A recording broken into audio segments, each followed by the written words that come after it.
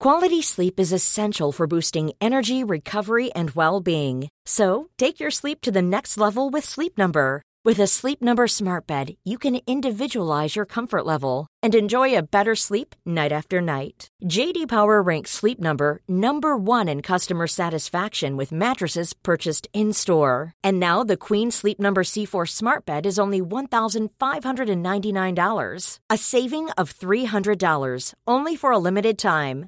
For J.D. Power 2023 award information, visit jdpower.com/awards. Only at Sleep Number stores or sleepnumber.com. Are you ready to enhance your future in tech? Then it's time to make your move to the UK, the nation that has more tech unicorns than France, Germany, and Sweden combined. The nation that was third in the world to have a $1 trillion tech sector valuation. The nation where great talent comes together. Visit gov.uk/great talent to see how you can work, live, and move to the UK. Daily Tech News Show is made possible by you listening right now. Thanks to all of you, including Jeffrey Zilks, Kriya Artem, Tony Glass, and Bill Baggins. On this episode of DTNS, Intel's future is becoming ARM. Apple has a free sports app and a defense against our quantum future. What don't they have? This is the Daily Tech News for Wednesday, February 21st, 2024. In Los Angeles, I'm Tom Merritt. And from Studio Animal House, I'm Sarah Lane. And beneath finally sunny skies, I'm the show's producer, Roger Chang. Oh, is that why you have such a sunny mood? Because the skies are sunnier? Yes, I'm getting my vitamin D indirectly through the window. Through the window? You have one of those windows that just lets in the vitamin D rays. Yeah. Yeah. Hopefully. Sunscreen optional. Well, I'm excited because we have a great live audience. Dan Crafton, who's very active on our Patreon, threatened to make the live show on Patreon this morning and then showed up in the live show. Next thing you know, R.W. Nash is going to show up live. Who knows what can happen? Let's get into the quick hits. Overnight, several users reported, let's call it unpredictable behavior from ChatGPT. One example that The Verge pulled from a Reddit user was a request for a biography of the Jackson family of musicians that contained the line, Schwithendly, the sparkle of Tourmar on the crest that has as much to do with the Gulliver of the moon paths as it shifts from follow. Now, if you said, I didn't understand what Sarah, that had to do with the Jackson family... Well, you're not alone. A lot of other people said something seems wrong with ChatGPT. At 10:40 p.m. Eastern Time on Tuesday, OpenAI acknowledged it was investigating reports of unexpected responses from ChatGPT. A few minutes later, announced it was working on a fix. The problem seems to have gone away, but OpenAI says it's still monitoring the situation. Yeah. This is the thing that happens when you've got a tool that just tries to predict the next word. Sometimes it doesn't predict so well. I mean, sometimes I'm tired and I sound weird too. Yeah, that's true. You know, ChatGPT. AI Vertex, Google's and Nemo. Oh, I'm sorry. I just had a little glitch. Google has released Gemma 2B and 7B. These are two open source AI models that let developers use closed AI model Gemini more freely. The lightweight Gemma models are supposed to be better for smaller tasks like making your own chatbot or doing summarizations of your own data. Google claims its Gemma models, quote, surpass significantly larger models on key benchmarks. Sort of an empty phrase that doesn't mean anything except we think ours are better. They are also capable of running directly on a developer laptop or desktop computer. Now, that's a quote that does mean something. These are local models. You can run them yourself. You don't need to put them in the cloud. You can try them out on the Kaggle laptop. You can get them at Hugging Face, NVIDIA's Nemo, and Google's Vertex AI. At Nintendo Direct earlier today, the company announced that Grounded and Sentiment are Xbox exclusive games that will be exclusive no more when they arrive for the Nintendo Switch. Sentiment launches Thursday, February 22nd, Grounded on April 16th. So that's 2 of the 4 that Microsoft said would be coming. The Verge's sources think Hi-Fi Rush and Sea of Thieves are probably the other 2. These could still launch on the Switch later, and any of the 4 could also come to the PS5. I appreciate the sentiment, but it's Pentiment. Oh. sentiment. But yeah, there we go. Now we know. At least two of them. They still might bring the other ones. Well, someone should make a game called Sentiment. Okay? Yeah, please. For goodness sakes, Xbox. ZTE's Libero Flip for the Japanese market is going for $420 or $265 if you pre-order.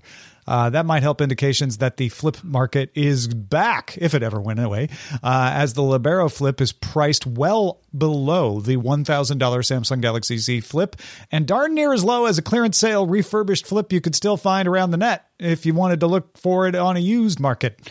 Libero Flip has a Qualcomm Snapdragon 7 series chip inside and a 6.9-inch 2790 by 1188 foldable OLED panel, slightly larger than the Samsung Flip. It includes a 50-megapixel main camera, 2-megapixel depth camera, 16-megapixel selfie in the front, runs Android 13 with 6 gigs of RAM, 128 gigs storage, Wi-Fi 6, and Bluetooth 5.2, charges up to 33 watts over its USB-C port. But I think most importantly, its front cover screen is circular, so it looks like a little compact. The Wall Street Journal sources say that Reddit may set aside a chunk of shares in its upcoming IPO for 75,000 of its most active users, sort of a thank you for being a friend. But as Mastodon user Carnage for Life points out, I was initially impressed because I thought they were gifting them shares. However, an opportunity to buy Reddit shares at a $5 billion valuation, hoping that it goes higher, is more of a gamble than a perk. Oh, that's just true of every IPO, though, right? Every IPO, they don't give away the shares. That's not how IPOs work. But they limit who gets to buy them at the initial price, the idea being that IPOs generally go up. So I mean, hey, yeah, if you're a diehard Reddit user and you're part of the 75,000, this might be a cool perk. Might be. If you wanted to buy the IPO, it's a cool perk. If you're like, no, I never wanted to buy stock in Reddit, then no, it's probably not that cool of a perk. I get that. Well, back in 2021, Intel CEO Pat Gelsinger promised Intel's customers and investors 5 nodes in 4 years, with the plan to go all in on fabs and become a top-to-bottom foundry service for the whole world to use. Now that roadmap is seeing some light, with Intel's first EUV-based node, Intel 4, available in the market today, and its high-volume counterpart, Intel 3, also ready. Intel is also readying its Gate-All-Around, or GAAFET, ribbon FET for 2024 and next year, 2025. Today, Intel's Foundry Group has formerly become Foundry Group, used to be called Intel Foundry Services, and held its first conference, Direct Connect. Direct Connect is Intel's first chance to talk at length about the 5 nodes goal and where the company's going forward. Direct Connect is also Intel's chance to update folks on, what comes after those first 5 nodes. Intel Foundry wants to expand capacity, customers, tooling. That's obvious. That a company wants to make money. And now the group is looking toward a slate of even more advanced nodes, but also packaging technologies that would be necessary to back all that up. Now, Roger, you had mentioned in our pre-show meeting that Intel didn't exactly deliver on the promise from 3 years ago, timing-wise, but they're getting there. What stood out to you about how far Intel has come? I think 2 things stood out. One is that they really do have a plan to become a top-to-bottom foundry. That means they just don't. They're not just going to be a fabricator or a foundry to make other people's designs. They will. They'll work with the client and develop their own chips, designs, as well as testing them and then producing them. And it doesn't sound like much on the face of it, but you have to understand that Intel's foundries have historically just been used internally. That means they now need to have the process and the tooling to have a variety of potential clientele come through the door and say, we want this chip designed and made and on this process node. Can you do it? So that is an entirely different set of requirements, because now it's hey, can I borrow this from this foundry because we need it for this chip because it's in the same company. Now you have to be a little more well-oiled, as it were, to be kind of a clientele-facing operation. The other thing is that the EUV or the extreme UV lithography machine that they got is the new numerical aperture, which means it's a larger aperture. Effectively, what it means is they can produce the smaller node process in a shorter amount of time, and it's a machine that TSMC itself has passed on because they're fine with their current process and they can effectively move to the next generation without too many tweaks. But for Intel, this could possibly be their way to leapfrog TSMC into the next generation of chips. Still too early to say if that actually will happen, but at least based on their flow chart that they gave, it looks like they're aiming for that. Yeah, I think Intel's doing better than a lot of people expected, even though they're running behind their own timeline. Gelsinger is committed. I think that's the important point here. He's not doing this halfway. He's not saying, hey, we'd like to make chips for other people, but really we want to make all our money on our own chips, so we'll begrudgingly make chips for other people, which is, I think, what a lot of people thought. They thought the Intel Foundry would sort of compete with TSMC, and that's that. And what you're saying, Roger, is they're competing with ARM, too. They're like, hey, we can design a chip for you. You want to come to us with the design? Great, we'll build it for you. We'll build it faster than TSMC, is what they'll tell you. But they'll also design. They'll also do packaging. That is smart. Gelsinger is not doing this halfway. He's like, if we're going to be a foundry, let's be a foundry from top to bottom. And it's interesting because I think very few companies have done that. I think IBM has done that in the past with their PowerPC, and they developed and fabbed the cell processor used in the PS3. But it is a very capital intensive goal. It's not cheap. The fact that they are sticking to their guns, and Gelsinger is emphatically saying this is where we're going to be. 2025 is kind of the benchmark year where you're going to see if all these promises that they've put out come to fruition. And it's something they need to be patient with if they want to supplement and eventually surpass the in-house Intel chips. x86 isn't going to last forever. That's what Gelsinger is identifying here, and he needs to get the foundry business in place before that happens, and hopefully come up with new designs that keep Intel chips as a going concern as well. I don't think they're going to abandon making their own chips, but they know that this is a much more competitive market than it used to be when the old Wintel dominance just shoved everything else out the door. Bloomberg reporting Microsoft has contracted Intel to make its chips. Those are the kinds of big contracts that Intel's foundry is going to need to have to make it successful. So if that ends up being as Bloomberg reported, and Bloomberg's pretty good with this stuff, it's a good sign that Gelsinger is on the right track. Couple of Apple stories to talk about. First, sports. On Wednesday, Apple announced a free standalone app called Apple Sports. Very clever. Thank you, Apple. Sharing scores and stats to your iOS device.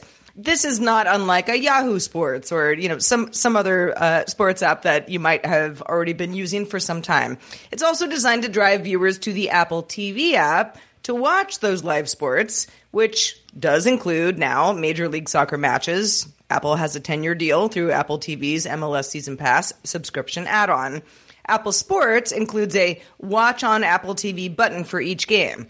Now, it's not always going to apply, but if it does, then you can open up your Apple TV app to the service that's live streaming the event and where you can subscribe if you haven't subscribed already. So it's sort of a portal. It's a portal to sports. Apple Sports is in the US, Canada, and the UK app stores for now, with support for English and French and Spanish where it is available. It's a sportal. It's a sportal. Yeah. Because it's a sports portal. I love this and hate it. Why do you hate it? Well, should I start? Yeah. Would you like me to start with the love or start with the hate? Bad news first. Always. Bad news first. Yeah. Why isn't this cross-platform? Well, I know why, because it's Apple, but I want this cross-platform. I don't want to have to only have this on my iOS device. I want it on the web. I want it on Android. I'll probably be able to get it on the web at some point, maybe, or at least on an app on my Mac, but I doubt I'll ever be able to get it on Android. I also don't like that it's just Apple TV, although I want to see how this works in practice because Apple TV has add-on channels, so maybe it'll also have like Paramount Plus Sports. Maybe it'll even have Peacock or ESPN Plus or eventually ESPN Sports. because that would be, I think, a better deal for Apple, is to say, watch all your sports through Apple TV's app, whether it's Apple provided sports or not, and use the Apple Sports app to launch them. I think that would be super compelling. So those are the things I don't like, is that it seems more limited and very Apple-y. The thing I love about it, though, is I've wanted a simple sports score app forever. ESPN complicates things. It tries to give me things I don't want, or at least things I don't want when I'm just looking for the scores. It tries to guess what I want, and it doesn't guess very well. Yahoo Sports is old, and it's fine, but it is, again, it's trying to show me things that it wants to show me. Apple is like, no, we know you just want to follow your teams or your leagues and your sports here. We made it simple. We made it easy. That's the thing I love about it. I installed the app this morning. Works as advertised. I was like, here are my favorite teams. You tell me about those favorite teams. And I think in theory, maybe not in execution at this point, we're still crawling toward a world where I'd be like, I would like to watch this game. I've heard it starts in 15 minutes. No idea what platform it's on, what channel, don't know. Maybe Apple Sports will just help me get there. Yeah, let me just tap the button. Tap the button and take me there. Maybe I have to pay. I don't know. I mean, just help me do that instead of Googling like, on what channel are the Warriors right, because Apple has all of the apps that play the sports, right? They have the apps for all the streaming services, even apps for all the cable services out there. If you could just tap the button that says, oh, this is playing here. We geolocated you, so we know this is the service that has it in your market. And if you subscribe, we'll just launch you into that app. And if you don't, then we'll give you the option of like, oh, if you want to watch it, you could subscribe to these different services. That would be great. I would love it if they did that. I mean, there are Apple apps that actually do this quite well already. Not for sports, but for example, I talk about my love for Plex. If something's on the media server that I have access to, great. But if I don't have access, it goes, okay, Apple TV Plus has this, and here's what you would pay. Well, I have Apple TV Plus, so that doesn't really matter. But you might not. But yeah, whether you do or not, it'll tell you where to get it, right? Yeah. On Hulu or on Netflix, the Apple TV, somewhere else. Apple TV does the same thing. Like the actual device, the Apple TV does the same thing, and it even has the sports. The teams that I follow on the Apple TV app were pre-populated in the Apple Sports app when I launched it. So it does a pretty good job of telling me like, oh, the Illinois basketball team is playing in Apple TV. So it's halfway there. Just put it in the sports app, right? Which I don't know, maybe they will. I haven't really had it long enough to be able to test if that's the case or not, but they're not showing me a way to watch the Illinois game yet. The album art for the app is a soccer field. I think Apple is going hard on MLS right now, seeing where it sticks and hopefully opening it up after that. Yeah, I think that is probably true. Well, the other thing we didn't talk about in regard to sports is AI deciding for you what sports you want to watch. If you want to stay up to date in the fast-moving world of artificial intelligence, you cannot miss AI Named This Show. Each week, Tristan Jutra and Tasia Custodi cut through the hype, they cut through the doomsaying, and just talk about the things that are important to know about artificial intelligence and generative models and deep learning and machine learning and LLMs and all of that. Catch it at AINamedThisShow.com. Are you ready to enhance your future in tech? Then it's time to make your move to the UK. The nation that has more tech unicorns than France, Germany, and Sweden combined. The nation that was third in the world to have a $1 trillion tech sector valuation. The nation where great talent comes together. Visit gov.uk/great talent to see how you can work, live, and move to the UK. Quality sleep is essential for boosting energy, recovery, and well-being. So, take your sleep to the next level with Sleep Number. With a Sleep Number Smart Bed, you can individualize your comfort level and enjoy a better sleep night after night. J.D. Power ranks Sleep Number number one in customer satisfaction with mattresses purchased in-store. And now the Queen Sleep Number C4 Smart Bed is only $1,599, a saving of $300, only for a limited time. For J.D. Power 2023 award information, visit jdpower.com/awards. Only at Sleep Number stores or sleepnumber.com. In the next OS software updates for phones, tablets, watches, and Macs, another Apple story, yes, we are doing it. Apple will add a new cryptographic protocol to its messaging service, iMessage, called PQ3. The new protocol is designed to be resistant to future attacks from quantum computers. Now, Tom, people might say, well, I mean, isn't encryption just resistant to all sorts of attacks? Why would quantum computers be particularly problematic? Yeah, and we don't need to worry about quantum computers this minute. They're making slow progress, but they are making progress. And one of the things that quantum computers are good at is breaking encryption. Right now, they're not powerful enough to practically break current encryption, but they're on their way. If you want to break a key, right, an encryption key, a classical computer has to run through all the possible combinations. Now, classical computers can break through combinations very fast, but if you make that key long enough, if you make the factors of the encryption long enough, the time it would take to crack a key can become impractically long. So it could be like, yeah, you can run through all the possibilities you will not be alive 100,000 years. Yeah, exactly. And then that's considered secure. Like, 100,000 years from now, if someone finally does crack your key, you probably won't care. Quantum computers, on the other hand, work a different way than classical computers. One of the things they can do is make multiple attempts at once. But there's other ways that they can speed up the process and look at current encryption and break it fast. They could break it in a month. They could break it in a week. Eventually they might be able to break it in minutes. Here's why you need to worry about that now. Bad actors are gathering your encrypted data, and storage is cheap. So they can keep your encrypted data around until the time that quantum computers become practical to use to break encryption. Now, for most of this, maybe not that big of a deal, but, people in sensitive situations, people who are very concerned about privacy are going to be vulnerable to someone saying, well, I got your encrypted data and eventually I'll be able to crack it. So to get ahead of the game, Apple is updating its encryption so that even if they steal your encrypted messaging data, it will be resistant to quantum computing. It will have strong enough encryption that even a quantum computer shouldn't be able to break it.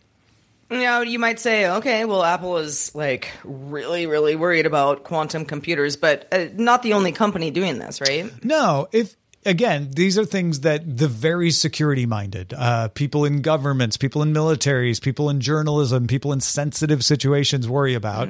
But those are the kinds of people that use apps like Signal. Signal recently added quantum resistance to its encryption protocol too.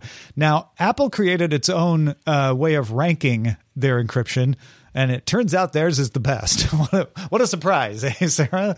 But there's actually a backing to that. Apple ranks its encryption at level 1. It ranks Signal's quantum resistance at level 2, and Apple's PQ3 at level 3. So the current encryption is level 1. That's one that's probably not going to be resistant. Signal's is at level 2. It's pretty quantum resistant, but Apple's is at level 3, the most quantum resistant.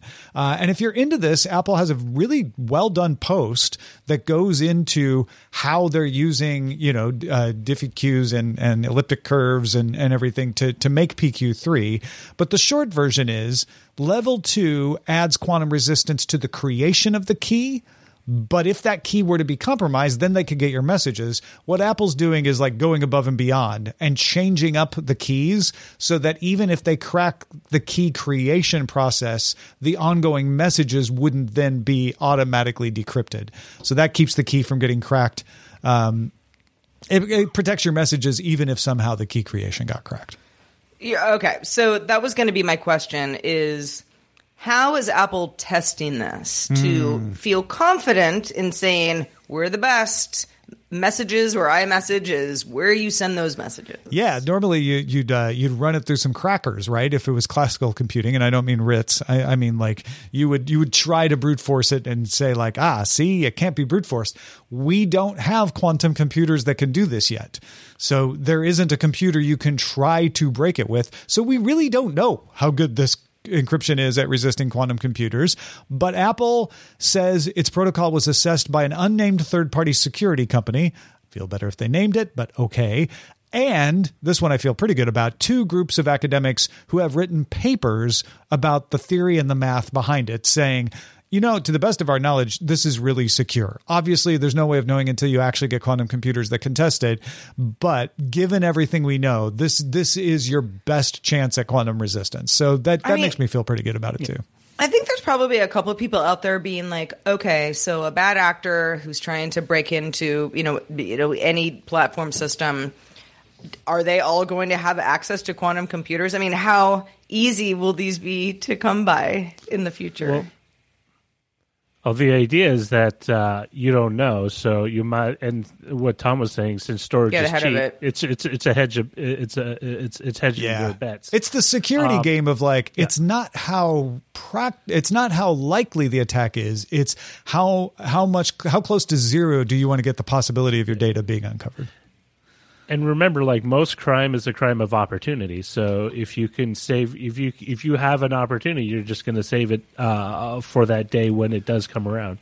What's interesting is on the testing. I mean, most testing with quantum computing, unless you actually have a quantum machine, but even if you did, you couldn't really do this. You test it against an idealized quantum computer model, and you would go through a bunch of a theorized hypothetical, scenarios to see whether or not it stands up. My question, though, is this really a game changer that Apple's presenting, or is this attempt to kind of garner mind share ahead of its competitors, saying like, hey, we're taking security to the next level. So when you think security, it's going to have an Apple embossed on front of it. I think I'd answer yes. The answer to both of those is yes. This is a real attempt at real security from everything I can tell. And I will bow to people who know more about security than I do if they find something weak about it. But it seems like it's an honest defense against quantum resistance. It's not like Apple's the only one doing it. Signal's doing it. There are other security-minded organizations doing it. So it's not fluff. But also they want to use it to get mind share. Like, they don't need to do this. This is not a practical thing for the majority of their audience. But I think they want, like you said, people to think that Apple logo means security. I don't have a problem with that when they back it up with actual security, which appears to be what they're doing here. And just for clarification, you don't actually need a quantum computer to use any of this. This is all done on classical computers. Good point. It's rather that the encryption is done on classical computers. It would be the attacker that would have to use the quantum computer. Good point. Yeah, exactly. Awesome. Mm-hmm. Well, I can't wait till it comes to Android. And also, you don't need to do anything. This is just coming in an update, right? You're just going to get it. And it's going to happen. You don't need to turn it on or anything. I mean, can you imagine Apple being like, for $5 a month? We'll protect your privacy just for an extra $5 a month. Well, I say that, and let's just hope not. All right, let's check out the mailbag. So we got a bunch of good responses to our conversation with Lamar Wilson, who was our guest yesterday on the show, about him liking the form factor of the iPad mini. Rusty, who lives in Huntsville, Alabama, hi Rusty, says, I've been a happy Android user since my first-gen iPhone would not allow me to download podcasts over my required AT&T unlimited data plan. But then I decided to get my pilot's license. I decided ForeFlight was the best electronic flight bag, EFB, for me. ForeFlight is only available on Apple products, so I succumbed back to Apple for a single iPad. The iPad mini is the perfect form factor for flying small aircraft. You can clamp it onto a mount on the yoke, just small enough to read gauges around it while being large enough to read misapproached procedures. I've seen other pilots fly with larger iPads, but they're usually placed in inconvenient places. Yeah, I'd say that Lamar's discussion of why he went back to the iPad mini has engendered the most response of any discussion we've had in months. Brian wrote in and said, mini fan here, same as other comments as to the size. I love the size of the Kindle, which the mini is similar, fits into pockets, so easy to take with. I use it a lot for reading and PDFs. Also, card games work very well on that size. I also have an iPhone SE because I like my phones smaller, so the mini works well as the bigger screen. And David wrote in and said, I became an iPad mini fan when recording my son's high school basketball games from the bleachers. I didn't enjoy viewing the games by squinting at my iPhone Pro Max screen, and I had a hard time following the ball in action. But sizing up to the mini was just right. Fit on my tripod, wasn't overly intrusive or obnoxious to those sitting behind or around me, and the screen was big enough that I could get immersed in the action, not have to constantly glance over to see where the ball went. I also found it to be an excellent fit for seatback movie watching on planes. In its folding case, it'll slide into the brochure slot, be at eye level. I don't have to look down like I do with a laptop, and leaving the tray top space available for other things. That's one of the more interesting uses of this is the basketball game. Thank you, David. Thank you, everybody. These are just a few of the many, many responses we got. And every one of them was like, yep, me too, like the mini. Here's why. So I thought that was really fun. Yeah, absolutely. Yeah, it's always good to strike a chord and hear what everyone else is thinking. Indeed. Patrons, stick around for the extended show. The fun doesn't end here. Good Day Internet. Yesterday on Good Day Internet, we talked about flying to Tokyo for lunch. Could you go to Tokyo for lunch? Well, one DTNS listener says, don't laugh too quick. The answer is yes. Plus, our theories on why ChatGPT lost its mind. We'll talk about all that and more. And that person doesn't actually live in Tokyo, by the way. It's a great story. You got to hang around for this. But just a reminder, you can catch our show live Monday through Friday at 4 p.m. Eastern, 2100 UTC, and you can find out more at dailytechnewsshow.com/live. We're back again doing it all tomorrow, talking about Sora. That's the text-to-video generating AI from OpenAI with Charlotte Henry joining us. Talk to you then. The DTNS family of podcasts, helping each other understand. Diamond Club hopes you have enjoyed this program.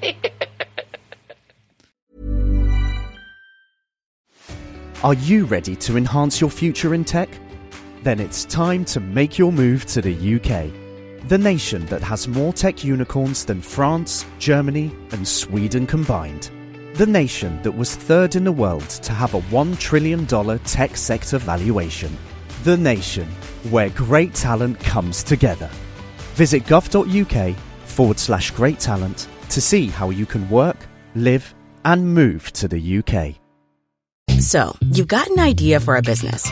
The store of your dreams. There's just one thing to figure out. Everything. That's why Shopify's all-in-one commerce platform makes it easy to sell online, in person, and everywhere else. Sell on social media, source products with an app to get that first sale feeling. It's the only solution that gives you everything you need to sell everywhere you want. So when you're ready to bring your idea to life, power it up with Shopify. Sign up for a $1 per month trial period at shopify.com/listen.